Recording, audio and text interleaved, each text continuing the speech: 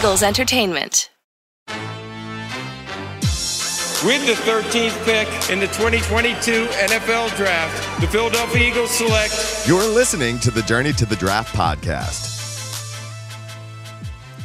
Welcome to the Journey to the Draft podcast, presented by Life Brand. I'm your host, Fran Duffy, and things really get hot and heavy this week. We dipped our toe into the water last Saturday with week 0 of college football, but this weekend, we've got a full slate, people. Week 1 of the college football season is here. I'm excited. You're excited. We're all excited, so let's get into this. We've got a big show for you all. We're going to start things off with a visit from my friend Eric Galko in Mr. Relevant. Eric's going to join us on the road here as he's getting ready to take in some college football action. We'll talk with Eric just about the general scope of this senior class and just big picture topics around this college football season as it gets ready to get underway. After that, we've got Saturday Scouting. Ben Fennell and I are going to talk through some of the top prospects taking the field this weekend. Who do you need to have your eye on in some of the biggest games? Ben and I have you covered, as well as taking a look at a mock draft from The Athletic that just dropped this week. So we'll get into that there in Saturday Scouting. After that, the return of Pick 6. Ross Tucker and I begin our head-to-head matchups, looking at this week's slate of games. Longtime listeners of this show will remember this segment, and it is back for a third year. Stick around as Ross and I pick some games, talk some trash, have a little bit of fun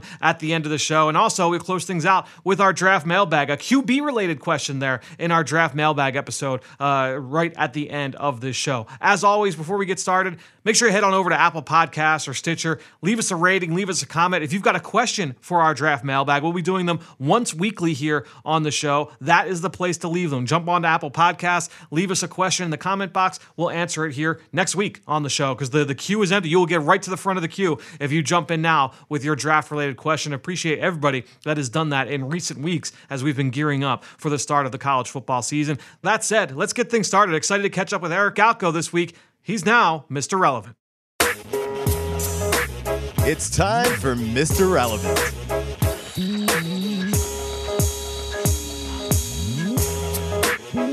All right, well, excited to welcome back to the show for the first time in a couple months, my friend Eric Galko, the Director of Football Operations and Player Personnel for the Shrine Bowl. Check him out on Twitter, just like I do, at Eric Galko. Eric, welcome back to the show, man. Like I said, it's been a few months. Appreciate it, man. What's going on?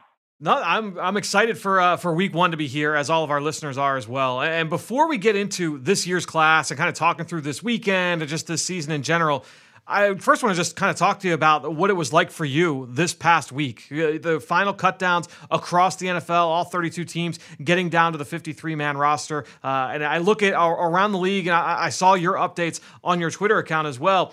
The success that you guys had at the Shrine Bowl this year with placing, the D2 players. You guys had a lot of success at that level. HBCU players, guys that switched positions, players that, maybe were under the radar that you guys targeted and projected really well because those guys were able to stick in the NFL on their 53-man roster as rookies. I had to feel good. So I almost want to kind of get your sense from your point of view just throughout that entire part of this process the last couple of weeks. Yeah, man, it's been a lot of fun, especially for these guys who have worked their butts off the whole draft process. And for us as a scouting team, we had 45 draft picks last year, which was a record for the Shrine Bowl, most in over a decade, and we were happy with that. But we're competitive, and we were like, man, I can't believe these 5, 6, 7, 10, 15 guys weren't picked. To see a lot of those guys make a roster despite going undrafted, including guys like Armani Rogers, who had never played tight end before getting to Vegas for the Shrine Bowl. He makes the Washington Commanders roster. Or Tanner Connor, a track star receiver, now turned tight end for the Dolphins. You mentioned the D2. We had 5 Division II players. Generally, those guys don't get drafted, don't make rosters. All 5 D2 players from the Shrine Bowl made the roster. And then HBCU-wise, 4 HBCU guys, 2 drafted and made rosters. So it's been a lot of fun to see. I've remained close with a good number of players from last year's Shrine Bowl. It's the best part of this job. And to see these guys have worked their butts off and really make sure that when they get to camp, they were prepared, they were ready, and showed teams why they thought they should have been draft picks. So it's been a lot of fun this week. And we're going to be right at about 90 guys, either roster or practice squad, which I'm really, really proud of. I'm proud of these guys. That's awesome, man. Like I said, that's a credit to you and to your staff for targeting these guys and really hitting on a number of these evaluations. And obviously, still a lot of work to do on their end, but just an awesome start for you guys at the Shrine Bowl. Let's now transition to this season here for 2022, week 1 this week, and just kind of taking a look at the entire senior class as a whole. What do you view as the most top-heavy position in this group as we go into the season at this point? I think the easy answer would be receiver, because it's been the same way for like 7 years now, right? Every year has been a great receiver class. So I won't say that. I could say quarterback, which is crazy considering how important and difficult position is to evaluate, but really are spoiled with a lot of great senior quarterbacks in this year's draft class, not to mention the juniors that are going to be there as well. And I'm going to go edge rusher, I think, for 2 reasons. One, we've got really impressive top-end talent, guys that could be first-round picks, guys like Nolan Smith and Tyree Wilson and Will McDonald, among others, who could be really high draft picks, but a lot of depth and a lot of guys who can be your traditional 4-3 at DN, can be kind of a hybrid guy, can be a stand-up edge rusher, guys that are really good athletes, guys like Robert Beal of Georgia who have been around the block and could be really safe players for NFL teams as either rotational or starter-level edge rushers. So that versatility, that depth, and the top-end talent on the senior class. I'm really excited to see not only who rises to go from a first-round pick to a top 10 pick, but how many guys can be those top 100 guys. We've got maybe 7 or 8 guys rated at top 100 or higher draft picks among the edge rushers just in the senior class this year. So very, very deep group. All right, well, let's keep that conversation going and just a little bit of a different twist to it. When you look at the senior class, what do you view as the deepest group? I know last year we talked about quarterback, we talked about tight end, we talked about some of these other positions, and you say, like there's a lot of depth, maybe not like the blue chip guys, day 1, day 2. What do you view of that as being the case here for 2022? Yeah, I think edge will be that deep class. I think receiver, you mentioned, quarterback, you mentioned, tight end's pretty good too. Maybe not as top-heavy, but offensive line, especially interior offensive line, got a lot of guys who can be day 2 and early day 3 picks. But I think that defensive end spot is going to be one of the deepest spots in this upcoming year's drafts. Juniors for sure, but I think just in the senior class, in my world, guys like Andre Carter, Will McDonald, Nolan Smith, many others are going to be in the mix to be top 2 or 3 round guys. All right, so who's a guy, I love asking people this in terms of someone that you feel that people are kind of sleeping on right now, and you're well aware with talking with people all around the league who people and teams are high on at this point in the process, and obviously taking in what a lot of the media reports on, who's kind of buzzing from that standpoint. Is there a guy that you feel is at the top of the list and someone that the NFL is very high on, but teams are the media is not really talking about at this point in the process? I got to say, as a side note, it's amazing how many people in the league look at stuff in the media, and I get texts and calls being like, can you see this guy as a first-round pick? I don't like him at all. I don't see this guy anywhere. So it's very fun that NFL scouts are looking at kind of where maybe the media, just to get a sense for maybe are they viewing a guy the right way or whatever else it may be. The one guy that's come up, and this is a bit of how much we like him as well as I think how NFL teams view him, and just that what kind of guys rise in the draft process. J.L. Skinner of Boise State. He'll play this weekend against Oregon State, but a really physical, impactful safety who can play center field, cover 3, come down and finish a couple of massive hits on some a year ago. But he's also got the length. He's 6'3 plus. He's got the body type. He's a leader. He's a captain. He just checks so many boxes that I think he's a guy, not a whole lot of major glaring weaknesses and stuff to clean up. Like those guys ascend when teams start really stacking their board. And I would say right now, he's a guy we view that feel can be a definite first round pick if he has the season we're expecting. And I'm not sure people talk about him in that way yet. So J.L. Skinner's a guy that we like, NFL teams brought up, and I think he's not in your first round mock draft. He will be by then. Interesting. Certainly when you look at safeties that have those kind of movement skills and can be the kind of reliable downhill player that he showed he could be last year, I think that's usually adds up to a guy being a higher pick than people may think. Last question for you, Eric, and we'll get you out of here. One matchup going into week 1 that's kind of flying under the radar for a game that's this weekend. We're recording this on Thursday morning.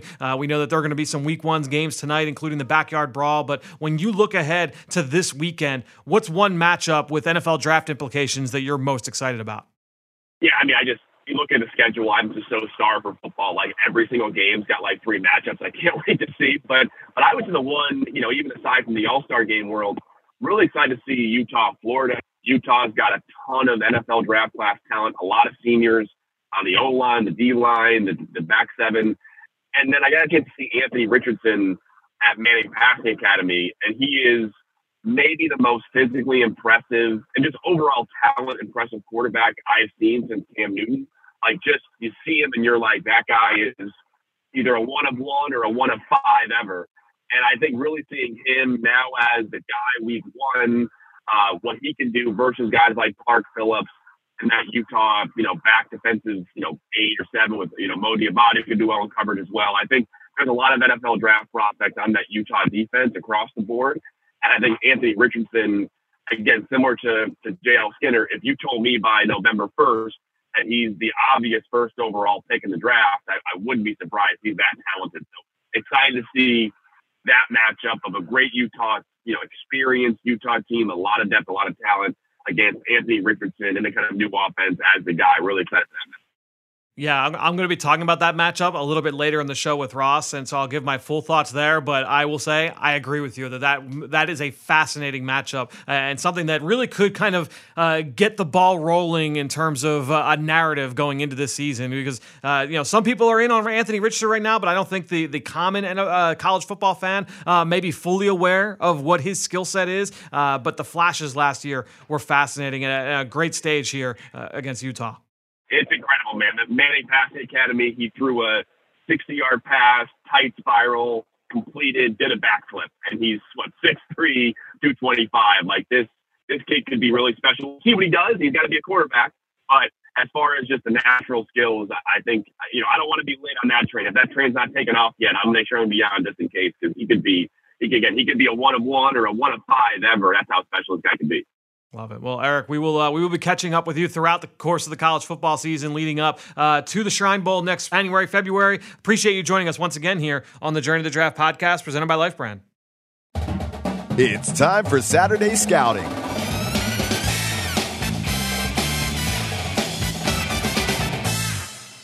All right, good stuff there from Eric Galko as we begin our first Saturday Scouting with Ben Fennell, previewing week one here in college football. Ben, excited to get going here. There's a great slate of games this weekend for Labor Day. I like that college football gets right after with some powerhouse matchups. There's no ease into the regular season or ease into conference play. There are some heavy hitter matchups right out of the gate here. Litmus test in week one for some major programs. I'm excited. And not even just like from a college football, like, oh man, like, you got Ohio State, Notre Dame, but it's like also like from an NFL draft standpoint, a ton of really fun one-on-ones. Implications. There's playoff implications. There's program implications. It's week one. College football season, succinct. It's like the NFL. Every week matters. You better come out sharp. There's no like learning curve. There's no, hey, we'll fix it, in week 3, week 4. You have a bad start to the season, you're kind of done, and it really sets the tone for your whole year. Let's get the ball rolling here, and we'll talk through our number one matchup, our matchup to watch, a great one-on-one battle we're most excited to see this weekend. I'll let you kick it off. Well, I think the Oregon-Georgia game is intriguing for a number of reasons. Obviously, a little southeast versus northwest out there, just kind of conflicting matchups, and a lot of prospects. And I think one of the more intriguing, fascinating prospects in the entire country is Christian Gonzalez at Oregon, a guy that's 9th currently on Dane Brugler's top 50. He showed up 11th on Nate Tice's mock draft the other day with The Athletic. Some great draft coverage over there at The Athletic all year long. But Christian Gonzalez is a bit of an unknown. Transferred from Colorado, big, tall, firm, athletic, fast cover corner. Well, he's at Oregon now, and he's playing Georgia. I don't think they're going to test him a whole lot in the pass game, but he better be on his P's and Q's in the run game. A lot of force playing out there in the flat. Got to come up and tackle and run support. Yeah, he could be challenged by a receiver or two down the field. They have some intriguing receivers with speed on the outside. That kid that wears number 5, Adonis Jackson, his name might be, had a couple of big catches for him last year opposite George Pickens. But we know Georgia wants to run the ball. Better come up and tackle. And I think his game last year against USC and Drake London, he took some lumps in the pass game and in coverage, but was a pretty good run defender. So I want to see him come up, tackle, and show that physicality, and then we'll get to the coverage on those occasional 3rd and longs. It's 6'2", 200 pounds. I studied Christian Gonzalez a couple weeks ago, and we talked about how wide open this corner group is. He has the highest upside, I feel, of all these corners that I've studied so far, just because at that size, he is a really good athlete. He's got man-to-man capabilities, pure press man traits. I'm really excited to see what Gonzalez looks like in this new scheme. I call him the most fascinating because he's kind of unknown. yet he has exceptional traits and exceptional upside right now. And there's a lot of buzz and a lot of hype behind him. So I say he is the most fascinating prospect right now.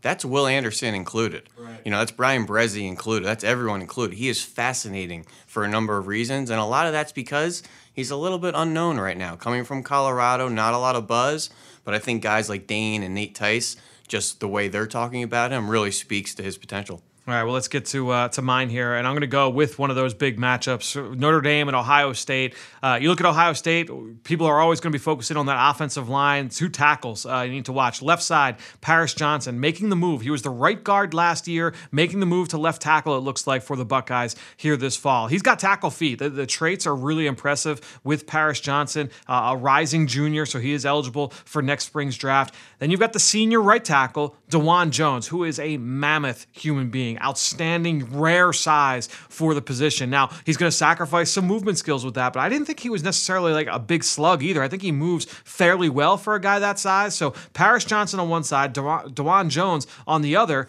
What does that look like for Isaiah Foskey, the stud edge rusher for the Notre Dame Fighting Irish? I compare Isaiah Foskey to like a Brian Burns in terms of he is a pure high side rusher, but I think he's got some of those inside counters that continued to show up a number of times last year, can give up a little bit in the run game, but I'm interested to see him hold up here against 2 really talented tackles, especially in some of those run game reps against DeJuan Jones. I think will be really interesting for Foskey, and since it's such an early season matchup, this is going to be one of those ones that can really tilt the scales for Foskey moving forward, is how people view him. How does he fare in this Ohio State game? That's going to be a lot of fun to watch. I think that's a big litmus test game for him as a prospect. And, in that same conversation, Brandon Joseph, the safety transfer from Northwestern, now with Notre Dame. This is going to be an NFL-style offensive attack coming at you at C.J. Stroud. It's going to try to move and manipulate those safeties. Brandon Joseph, I don't think he really played how we wanted to last year. Some injuries, some performance-based stuff right out the gate. Ohio State, C.J. Stroud. Eyeballs are going to be on Brandon Joseph. Yeah, no question. A lot of receivers, an NFL-style passing attack where he likes to work and control those safeties and push the ball down the field. He's going to be in the fire.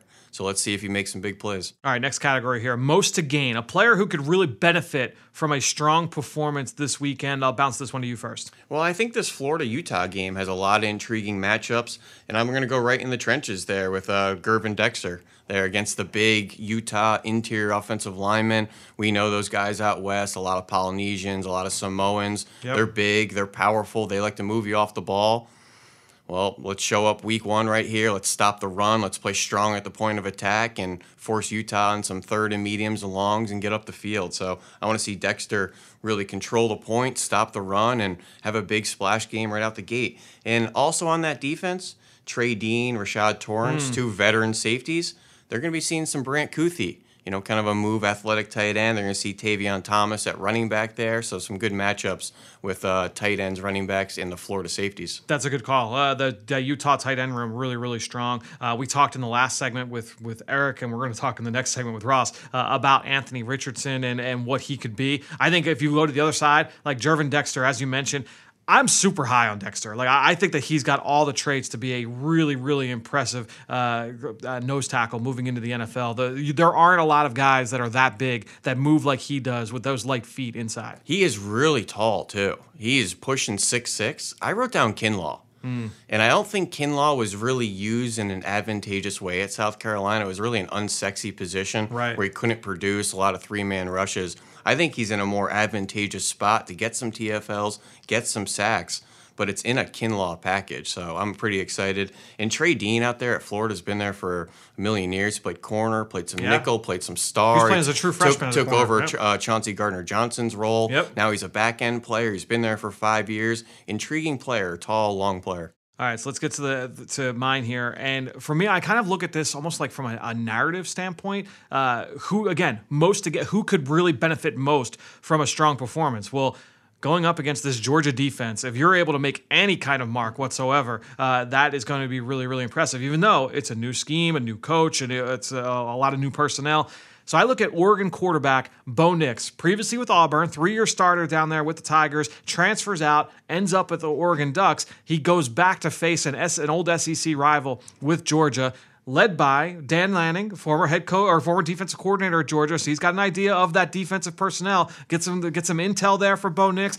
Can Bo Nix come out and have a big performance? Remember that big game he had against Oregon when he was at Auburn as a true freshman? Can Nix come out and have some of that same magic here in week 1? That will go a long way towards building some positive vibes for him in his final season. A lot of fascinating storylines in that game. Yes, a really, really fun one there. All right, let's get to some of the late night games here. Prospects After Dark. So this is everybody's obviously always locked in on the 3:30 games, the 12 noon games, even those early primetime games. But in the games that start 8 o'clock or later, maybe you're like me and you've got a toddler, you got to get them to bed, and then you sit down to watch some college football. Who are the prospects to watch there in that from that time slot there, Ben? Well, you guys are all focused on the noons and the 3:30s and that sexy prime time at 7:30 or 8 on ABC or ESPN. Well, don't forget about the Friday games too.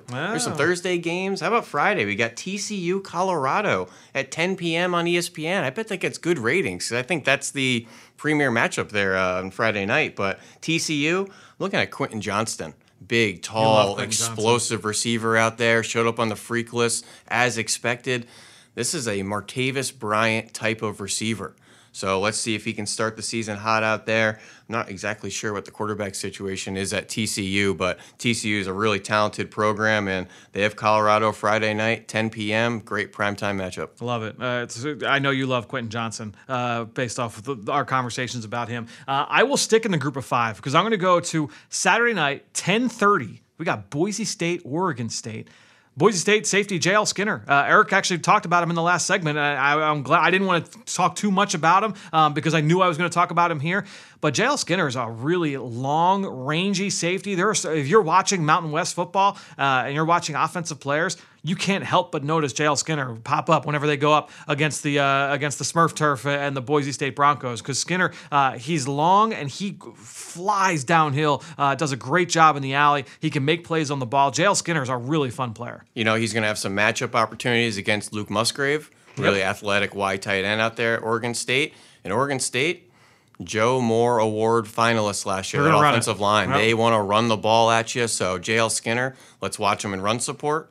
And then watch him in coverage against a really high-level athletic tight end. All right, so I'm going to ask you to call your shot here, Ben. Predict a big game from one prospect this weekend. A little bit of a profile on the player as well. All right, I don't think I'm, breaking any news here. We got number 16 Miami facing Bethune-Cookman, a bit of a, cupcake game to start the season. They play every 3 years. 2015, 45-0. 2019, 63-0. Well, I think big sophomore Tyler Van Dyke's going to have a big game right out the gate, maybe 5-6 touchdowns. But we kind of expect that, but he needs to introduce us to some new receivers out there. Charleston Rambo's gone. Some other guys are transferred. Xavier Restrepo, Keyshawn Smith, not exactly household names. Not yet. Big game against Bethune-Cookman, and all of a sudden we get some buzz going. Jalen Knighton, number 4 at running back. Look out for him to maybe lead the ACC in rushing.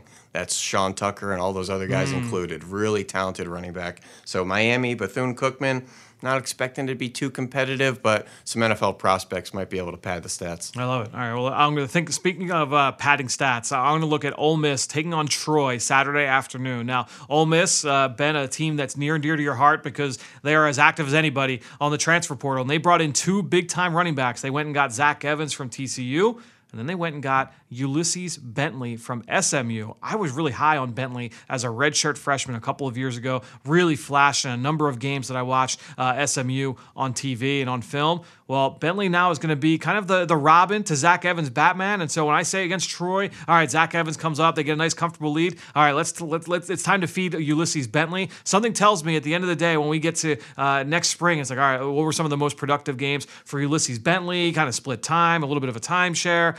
This is going to be a game where you see a lot of carries for Bentley, so that he would be the name to watch. He is definitely like a draftable prospect at the running back position. Absolutely, and there's a lot of new ingredients in the pantry out there. Let's see if some of these meals taste good. There's a lot of new bodies out there, both sides of the ball. Like you said, they hit that transfer portal hard. Those 2 running backs, I think that's the safest transition. Let's get those guys going, get some good yardage, and I would just hate to see a program like this have a misstep right off the gate here with a lot of new bodies. let's handle our business week 1. Remember, Troy beat LSU on the road a couple It's years ago. exactly what I was thinking about. Yeah. And Troy plays a lot of teams tough. They produce a lot of NFL-style players, so not a cupcake game despite the level of difference. All right, last category before we get to our mock draft, comparison chat. We're going to use an NFL comparison to talk about a player playing this weekend. Ben, I'll kick us off here because LSU, Florida State, it's a game we're going to preview in the next segment with Ross. But LSU, they got the stud receiver, Kayshon Boutte, who a lot of people are really high on. There was a great piece on The Athletic about Boutte recently that just dropped. I believe it was late last week. It might have been early this week. I'm losing track of the time. But when I look at Boutte, the big thing that stands out to me about him, yards after catch monster. And he's got like long frame. He's kind of built like a basketball player at the wide receiver position. Came in, set all kinds of freshman records at LSU when he first got there. He arrived right after the national title season. So you look at Boutte, he kind of reminds me of like DJ Moore and Brandon Ayuk in terms of like the build. He's got the juice with the ball in his hands. Get him on those in breakers and just let him work. That's where he excels, and that's where Moore and Ayuk both excelled, not just in college but also in the NFL. So that was a guy when I watched him. Immediate recollection of those two guys and their style of play. The body types are pretty similar, and it's not exact, but I think when you look at Boutte, that's the style of player and how he'll win in the NFL. I feel like Moore and Ayuk had a little bit more of like core size and strength, and I think Boutte is a little bit leaner and a little bit more upright. I thought his body type was more of like a Nelson Aguilar, to be honest with you. Yeah, with a little bit more true route running pedigree. That USC offense in Aguilar was a lot of double moves, but you saw his ability after the catch with, punt returning in general, screen game, things like that. Boutte is certainly a high-level prospect. I'm going to talk about another high-level prospect. I think Bryan Bresee, all intents and purposes, is a first-round prospect. He's not going anywhere. Trench player for Clemson, but how good is he? He was reminding me a lot of Jeffrey Simmons. Oh, interesting. And Jeffrey Simmons, I felt, was playing as well as any interior defensive lineman in the NFL down the stretch of last season. Absolutely dominant in that playoff game against the Bengals. They unfortunately lost, but he played his butt off. And I just think I see a similar type of player that's really stout. You probably don't want him playing a lot of nose tackle or, one shade, but I think he's going to be a really good 2-eye, 3-tech, 4-eye type of player, a lot like the way we've used our Fletcher Cox. Similar type of player. Sure. Brute strength, good every down player, power rusher with surprising athleticism. And I think that's what Jeffrey Simmons really brings. And I just see Simmons getting better and better for that Titans team. They've gambled on taking him pretty early with the injury. And they're sitting here laughing right now. So I think Bryan Bresee also coming off the injury. Yeah, I was just going to make that connection. Expecting a healthy 2022, and I'm wishing him well. And I think that's the type of player you're going to get, a really solid, firm, point of attack, line of scrimmage player that can also get up the field and just go right through you on third down. Jeffrey Simmons, one of my favorite players in the NFL right now. Bryan Bresee looks like he's in those tracks. Yeah, you and I are on the same page with Bresee. I know not everybody loves him. I think everybody likes him. Not everybody loves him. But I think you and I both in the category, we're in the latter. I think you and I both feel pretty strongly. There's just so many different shapes and sizes and ways to win and be effective as a trench player in the NFL. So I think comparisons for those types are really important. What type of player is he? Is he the sharp, one gap up the field guy? Is he just the run plugging type? Is he the versatile type? So I think finding a fit and a comparison to the people listening on just what type of player could he be, Jeffrey Simmons, I think, kind of fits that mold. And I think, too, we talk about this all the time, like the versatility for defensive linemen is so important in today's game with how often teams now are trying to utilize multiple fronts and ask their guys to line up at a number of different techniques to win. So having that well-rounded skill set like Bresee has, that's going to be really valuable for him moving to the next level. All right, Ben, let's round this discussion out with our mock draft roundup. Every week we're going to pick a mock draft. We're going to look at who they've got the Eagles selecting and also look around the board and see, have some other takeaways as well. This mock draft, you alluded to it earlier in the segment. Nate Tice, Nick Baumgartner over at The Athletic just dropped a new mock draft, a dual mock draft. And the top 5 picks, first guy is off the board. New York Jets, number 1, take pass rusher Will Anderson from Alabama. Number 2, Houston Texans take quarterback C.J. Stroud from Ohio State. Number 3, Atlanta Falcons take Georgia defensive tackle Jalen Carter. Number 4, the Chicago Bears take Georgia corner Kaylee Ringo. I think this might be the highest I've seen Ringo go in a mock draft. That's probably my biggest takeaway from the top 5. And then Seattle taking Alabama quarterback Bryce Young. I'm assuming you were shaking your head that Ringo, the big surprise for you there in the top 5. 5. Well, I think he has that ability. Yeah. It's just, I think with the open landscape cornerback class, as I've been referring to it as, Yep. I just don't think anyone commands the top 10 selection. guy? So Yeah, this right. is the highest we've seen somebody go.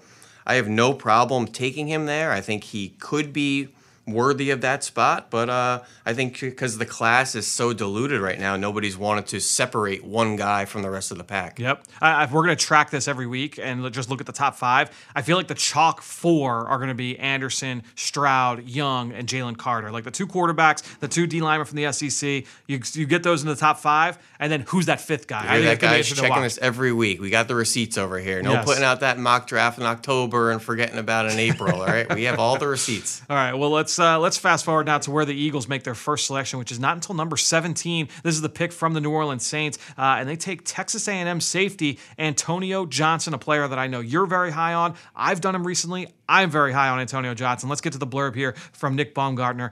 There was a note. This pick was sent in just before the Eagles traded for Chauncey Gardner-Johnson, but they did want to leave it in there because of Antonio Johnson's versatility and his long-range potential. Johnson, one of those prospects in this class that you have to squint at right now to see the full picture, but if and when it all comes together, it could be fantastic. He's a safety with corner skills who could also be a big nickel. The Eagles are also in great spot here to go corner, or they could package those picks and go quarterback to replace Jalen Hurts if need be. That's the blurb from that mock draft. So, Ben, just the reaction to Antonio Johnson, the selection there at number 17. I don't know if you have to squint too hard there, Nick. I want you to Yeah. clean the smudge off your glasses there. But he's a really interesting 6'3", 200-pound, explosive, long, playmaking nickelback that's in a very opportunistic position there, kind of right in the alley. So he gets a lot of TFLs. He's a blitzer. He gets his hand on the football and some underneath zone, can turn and run in man coverage.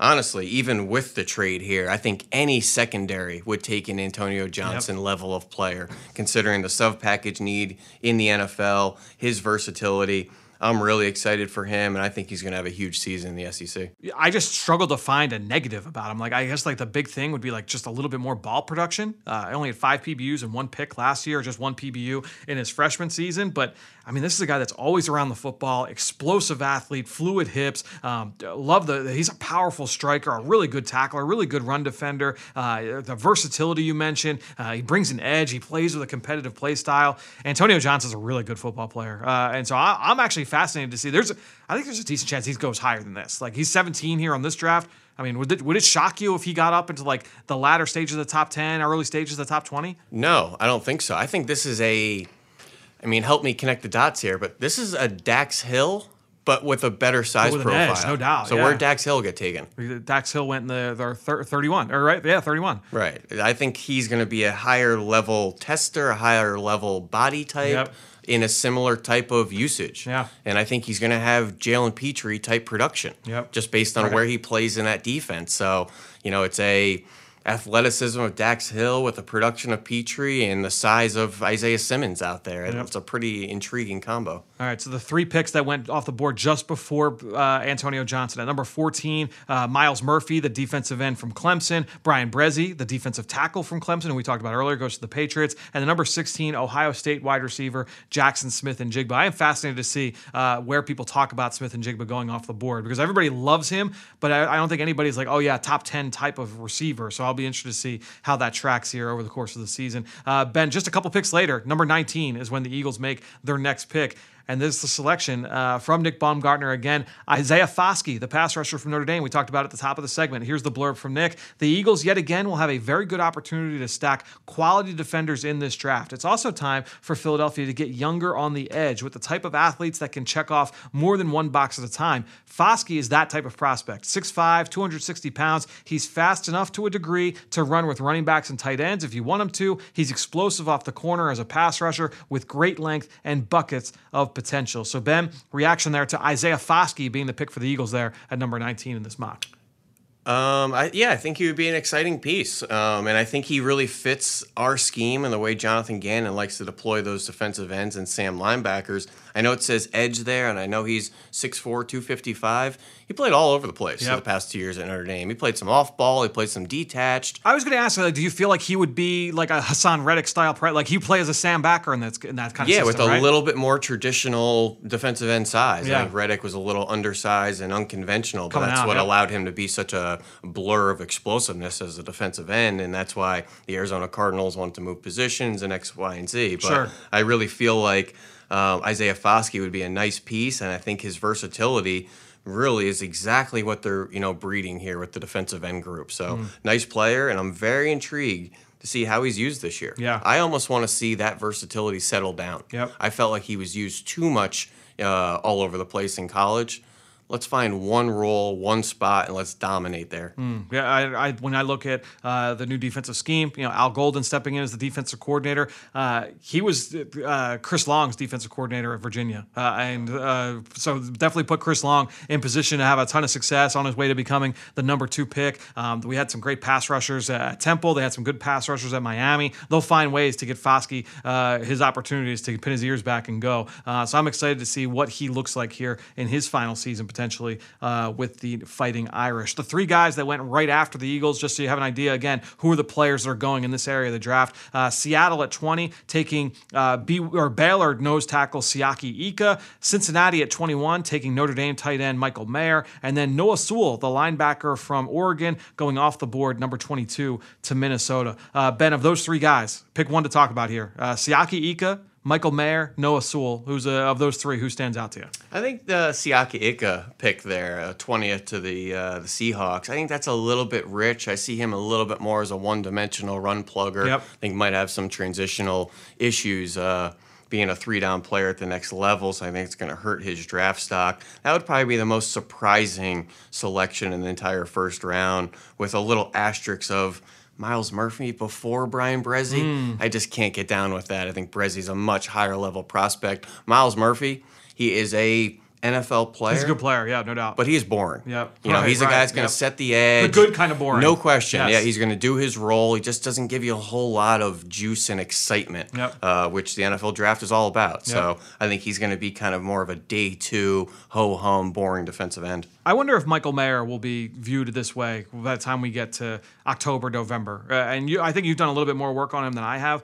But just is he like that type of athlete that we look at and say top 20 pick? Do we feel like solid that he'll definitely be there? I am interested to see how he ends up. I think he's going to be in that conversation. That's what he's talking about right now, no question. And I think suddenly this tight end group is also getting pretty deep and intriguing. I think the Arik Gilberts of the world are in that same kind of conversation. And there's some veteran guys out there that return with some good 3-down ability. So. Yeah, it's going to be a really interesting tight end group, no question. Last question here. Favorite pick inside the top 15? We talked a lot about the guys outside because that's where the Eagles picked in this mock draft. But when you looked at the top 15, was there one pick that you're like, oh yeah, I love that pick, love that fit, love the player selection, whatever it is? Philosophically, are we building the trenches first and then outside? Do we get the quarterback and then get all the pieces? Do we get weapons first and then build a roster? I love seeing how different teams do it. I don't always agree with it. I just love seeing Peter Skoronski going to the Steelers at 9. Listen, they have a young first-round rookie quarterback competing for it this year. Their offensive line's in shambles. Yep. They did not address either tackle spot with Dan Moore or Okorafor. So I love seeing Skoronski go in there with a top 10 pick and let's beef up those trenches in front of your young quarterback before it's too late. For me, it's a guy we talked about. The very first player we hit on in this segment was Christian Gonzalez, the Oregon corner, number 11 in this mock draft to the Washington Commanders. Now, I kind of view Gonzalez right now as more of a fit for like a pure man scheme at this point. I am interested. They're going to play a little bit more zone in Oregon. So I'm interested to see how he does in that scheme this year. And again, we've talked about why he's so fascinating. But at number 11 to Washington right now with this defensive staff, they play. There's a lot of zone, and so how is he going to adjust to that kind of system? But we've talked about. I mean, Gonzalez is a fascinating prospect. Yeah, I've heard some people say it reminds them of Xavier Howard. Yeah, I've heard of Marshawn Lattimore. Yep, and that's the type I think of more Lattimore. That's the size and speed you're getting. Right. Those two types of corners. Let's see if the new program can catch some lightning in a bottle. Listen, 9th overall in Danesboard, 11th in this mock draft. Yep. listen, that's way too rich, in my opinion, for what he's put on tape. Right. That's You're betting on the com. That's right a now. projection, in my Yes. opinion, and believe me, he's got the ability. Yep. Now let's see if he puts it on tape and really connects all those dots. Well, Ben, this was fun, man. Our first this was like our first real preview for college football. You feel felt it good, now. yes. You feel like we're getting into it. No question. Well, we'll be back early next week. Myself, Ben, Dane Brugler, breaking it all down right here on the Journey of the Draft podcast. But this episode is not done. Now let's transition to another preview this week with my buddy Ross Tucker. Let's go to Pick 6. Now it's time for Pick 6. All right, well, it's the moment that you've all been waiting for if you're still listening to this part of the podcast. The premiere, the return of Pick 6 as I welcome in Ross Tucker. Last year, you guys will remember our weekly competitions. Ross beat me by 7 points last year, and that was disappointing on my end. I won the first year back when we did it in 2020. So, Ross, we got the rubber match here this year in 2022. I love it, man. I'm ready. You know how much I enjoy this and look forward to it every week. One of my favorite things every week is when I get back on with you and you tell me how we did the week before. Cause I don't always I pay attention to like half of them, Fran, but I forget the other half. So I'm always like dying to actually go against you and see, okay, how did I do? By the way, how about me giving you not one, but two shout outs for you, Ben, and the Journey to the Draft podcast during the preseason games? Who loves you? It was takes care of much you? appreciated. I texted you both times and said, and I really appreciate the love for the Journey to the Draft podcast, especially on the broadcast. But also, like I not just for the for the preseason broadcast, but love having our conversations every year over on Eagles Draft Central once we get to late April, and so that's why you're just a natural fit here for this segment. It's perfect. I love it. I love doing the draft with you. I'm a huge fan of your videos. I already, Thursday morning watched the Chauncey Gardner-Johnson videos. I mean, I think everybody that listens to this podcast probably knows, but if you're not following Fran on Twitter at EaglesXOs and watching his videos, that you're just doing it wrong. I mean, it's as good a content as there is for the Philadelphia Eagles, period. I mean, it's a mandatory part of my preparation every week for the radio stuff I do, for the pregame show. I need to watch the videos that Fran puts out to see his clips of how certain Eagles players performed.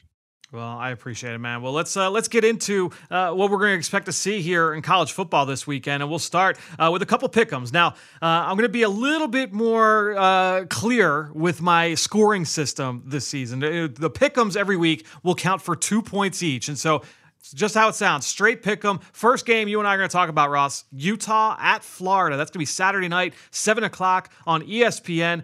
Your thoughts here? This is a big matchup, cross-conference matchup here between the SEC and Pac-12. Yeah, I've gone back and forth on this one, man. Obviously, there's a lot of excitement about their quarterback and what he's been able to do, but I'm going with the Gators. I mean, it's the first game of the year. It's on the road in the swamp. I know, listening to Emory Hunt, our buddy on the College Draft podcast, he thinks Anthony Richardson is going to end up being the number one quarterback taken. He's that high on the upside of the physical marvel who didn't even play that much last year. I am a big fan of Billy Napier and some of the transfers he's brought in. I'm taking the Gators to, I guess, pull off a mild upset at home. Yeah, I went back and forth on this one as well for a lot of the reasons you just said. I mean, look, there's a lot of unknown when it comes to Florida, but Billy Napier is tried and tested as a coach and as a program builder, brought a lot of people from Louisiana with him to Gainesville. Do you have the Anthony Richardson factor there? And that certainly could come into play, and maybe he lights the college football world on fire here this fall, and this is the launching off point for that. But to your point, Utah's got the veteran coach in Whittingham. They've got a veteran defense once again. You've got a veteran offensive line. You've got an established quarterback and running back tandem with Tavion Thomas, the running back, the power back that scored like 3,000 touchdowns last year, and the quarterback in Cam Rising that was first team all-conference a year ago out west. So to me, I'm going to take Utah. I don't feel great about it, but that's why I wanted to put this one in here. I think this is a really fun matchup. Utah was not great on the road last year. A lot of the teams they did beat away from Utah, away from Salt Lake City, were kind of, they didn't have the best road schedule last year in terms of high quality opponents. And like I said, all of their losses were away from home a year ago. So this is no easy test for them to come cross country into the heat in Florida and come away with this win. But I will take the Utes. I will go separate from you on this one. So we're starting on opposite sides of the board for our first one. One more pick 'em here for us today. Staying in the state of Florida, we're going to go Florida State at LSU. That's going to be Sunday Night Football, 7:30 on ABC. Sunday Night Football, Florida State at LSU. Ross, who do you like here on this one? Oh, yeah, I like LSU. I'm a big believer in sort of the new head coach, Brian Kelly bump, if you will. I still believe LSU is more talented with Butte at receiver and some of the guys that Kelly has brought in, both in the true freshmen as well as some of the transfers. Not a big Florida State guy at LSU. Again, good luck. There might not be two tougher places to play in the SEC than at Florida in the Swamp and at LSU in a night game. Those people are going to be going bananas. I don't think the LSU Tigers are losing Brian Kelly's first home game to Florida State. Yeah, Florida State, they did have a week 0 matchup. They blew out Duquesne last week at home. But obviously this is a whole different beast. And trying to beat LSU on the road at night, like you said, I am too going to side with you. I'm going to take the Bayou Bengals here against Florida State. So an easy one, you and I on the same side with this one. Next one. We're going to go over-under. These are going to count 1 point each week. And basically, it's just, this is a kind of basic premise as well. Over-under, I'll pick a different number each week. And this one is going to be 58.5. That's the number I'm setting. And that's going to be rushing yards for Georgia senior running back Kenny McIntosh going up against Oregon. That's going to happen 3:30 on ABC, Saturday afternoon, prime time slot there for Oregon, Georgia. Another great interconference battle here on Saturday. I like the over. I think Georgia is going to win the game. I think Georgia is going to have the lead. I know they lost a lot, friend. Guess what? They still got a lot. Jalen Carter, Nolan Smith, Ringo at corner. They have I think last time I checked, maybe 3 first-round pick tight ends. How is that possible for one college football team? It's insane. I mean, what are we even talking about here? They still have Stetson Bennett, who I will take over Bo Nix any day of the week. I think Georgia wins the game. They might even win it going away. And I think as a result, they are running the football in the second half to put it away, and McIntosh goes over the total. So a little background as to why I picked 58.5. 58 is actually the number of attempts that Kenny McIntosh had all of last year. He is set to split some reps here in a little bit of a committee with Kendall Milton, and it's a talented stable of young backs behind them, as we've come to expect with Georgia. But look, McIntosh is stepping into an increased role. Remember, Oregon went on the road in Columbus last year in week 2, and they beat Ohio State. So I wonder, this is going to be a battle-tested unit, albeit with a different coaching staff out there in Eugene. But, when I look at this run defense, that front 7 at Oregon, no joke. Noah Sewell and Justin Flo, now a healthy Justin Flo. That guy was a big-time recruit. We know about Noah Sewell. We've talked about him numerous times here on the podcast that's leading into the season. Dan Lanning is the new head coach for the Ducks. Remember, previously the defensive coordinator at Georgia, so he's got a sense of this offensive attack and certainly that personnel on that side. I'm going to take the under. I think for a number of reasons. I think that if you look at the committee approach there, potentially with Georgia, you can say, all right, well, maybe not all of these guys put up huge numbers on the ground against a tough front 7 with Dan Lanning at the helm. I'll take the under and go opposite from you. So I will take the under on 58.5 rushing yards for Kenny McIntosh against the Ducks. Let's go now to the next one. This one will also be a 1-pointer every week, and this is an either or. And basically what I'll do every week in the either or is I'll kind of post this player versus that player. And for this one this week, we're going to go who throws for more touchdowns, Cincinnati quarterback Ben Bryant or Arkansas quarterback KJ Jefferson. I will throw in Ben Bryant, not officially the starter yet at Cincinnati. They're leaving it. They're being a little bit cagey with how the summer competition went. Ben Bryant, a senior who actually started his career at Cincinnati, transferred out to Eastern Michigan, started last year there, then came back. Now is going to be potentially the starter, taking over for Desmond Ridder. But Ben Bryant against KJ Jefferson, Cincinnati, Arkansas. Who throws for more touchdowns, Ross? I'm going KJ Jefferson. Bryant coming in for Ridder. First of all, we know that Cincinnati likes to run the rock. We know that. And not that Arkansas doesn't, but Cincinnati, Cincinnati likes to run the rock. Yep. We know that. Luke Fickell. And you even said it. He's a first-game starter. Desmond Ridder's looking good in the preseason for the Falcons. KJ Jefferson's a known commodity. Doesn't have Treylon Burks anymore, but I'll still take him to throw for more touchdowns than Ben Bryant. So just from a pure game theory standpoint, it might be a safer bet to go with Jefferson just because we don't know for sure that Bryant is 100% the starter. But I'm going to go with Bryant because I'm going to assume that he's going to be the starter. And Jefferson may account for more touchdowns. Arkansas may win the game. Jefferson is one of my favorite players to watch in college football. He is so athletic and he is so tough. He's so big. He is like a big tight end running with the football. He is so much fun to watch in the open field. Some of my favorite SEC highlights last year had to do with KJ Jefferson. But I'm going to go with Ben Bryant here. Cincinnati, I know obviously they lose Alec Pierce, but they've got plenty of pass game weapons returning, including the tight ends, Josh Wiley and Leonard Walker. So to me, I'm going to look at Ben Bryant here to throw more touchdowns in this game.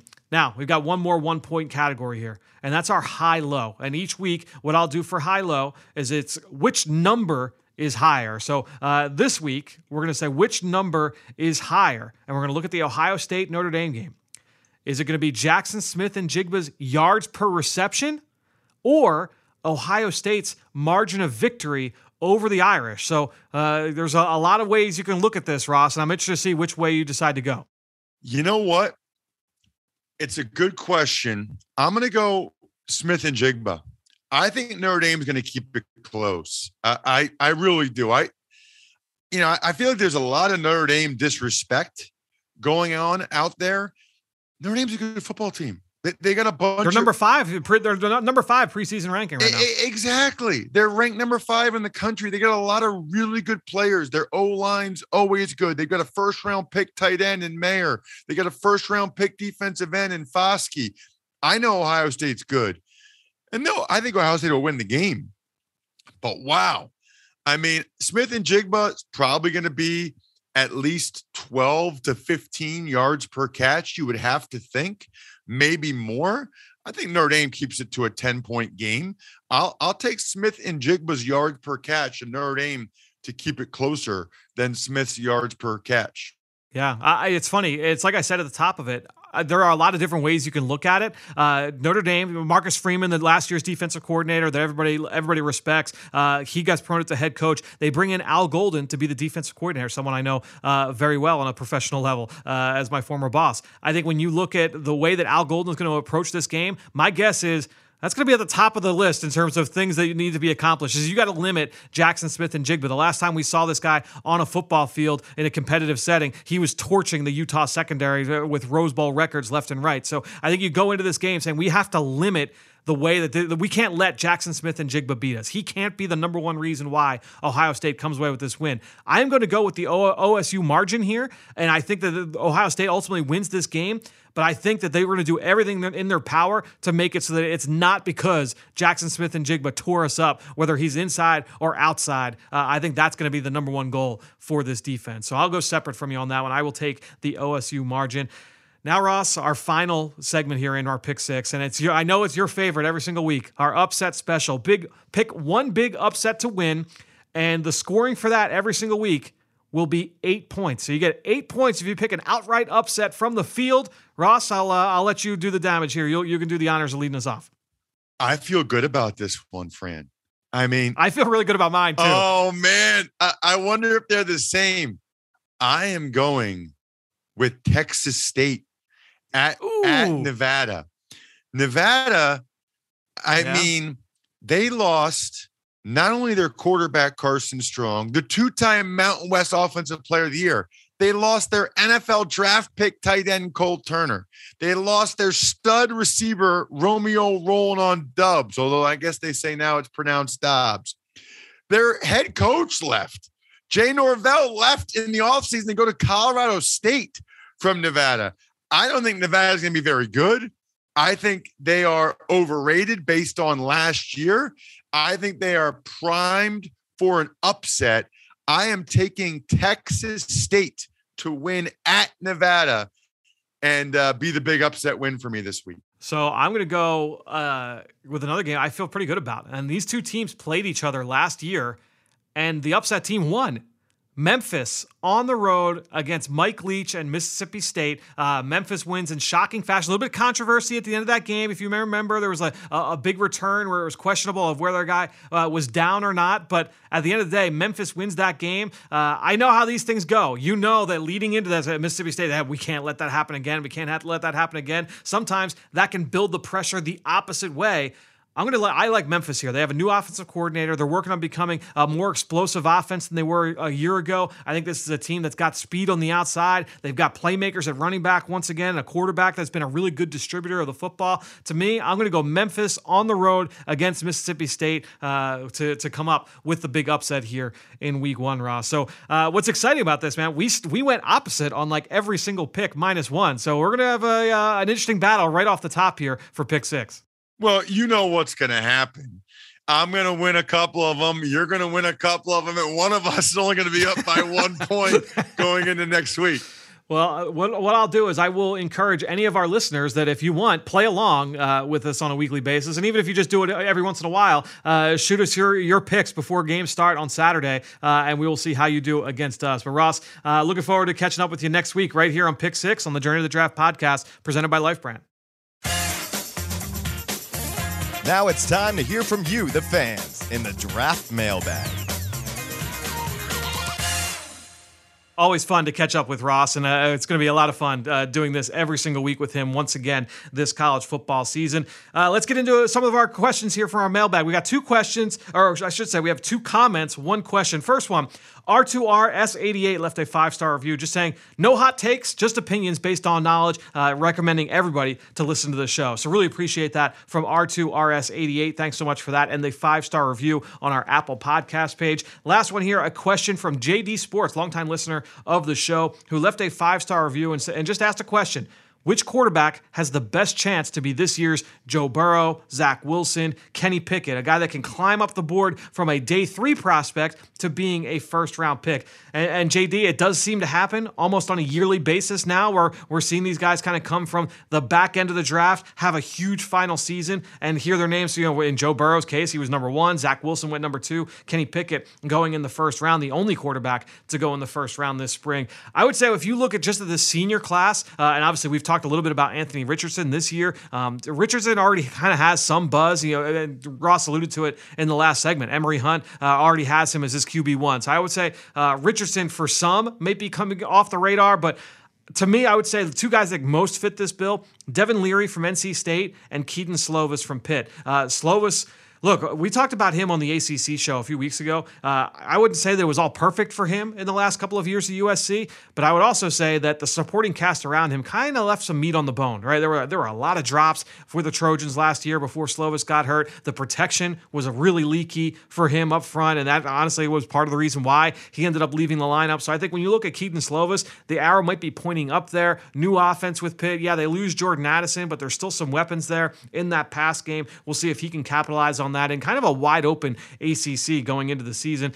And the same boat here for Devin Leary, except for him, it's not the change of scenery that gives you confidence. It's more the continuity. Yeah, they lose their number 1 receiver, but they still have a bunch of pass game weapons going back. You got that offensive line that, you lose your left tackle, but still a bunch of returning starters up front. It's the same offensive system. Devin Leary is not the most physically gifted quarterback. I would say Slovis, from a pure arm talent standpoint, maybe a step above, but I think Leary just plays the position at a really high level, and I think when you look at him, he's got the ability to step in and make that next step. And we'll see if he does. This is a crowded quarterback class as it is, so we'll see if there's anybody this year that makes that jump. But looking at the senior class, I would say Leary and Slovis, for me, are the guys that best have that opportunity to make that jump. So 2 guys from the ACC DC. That said, let's wrap this episode up. Excited to get back into the swing of things, regular season mode here on the Journey to the Draft podcast presented by Life Brand. We'll be back next week recapping everything we see this weekend in week 1.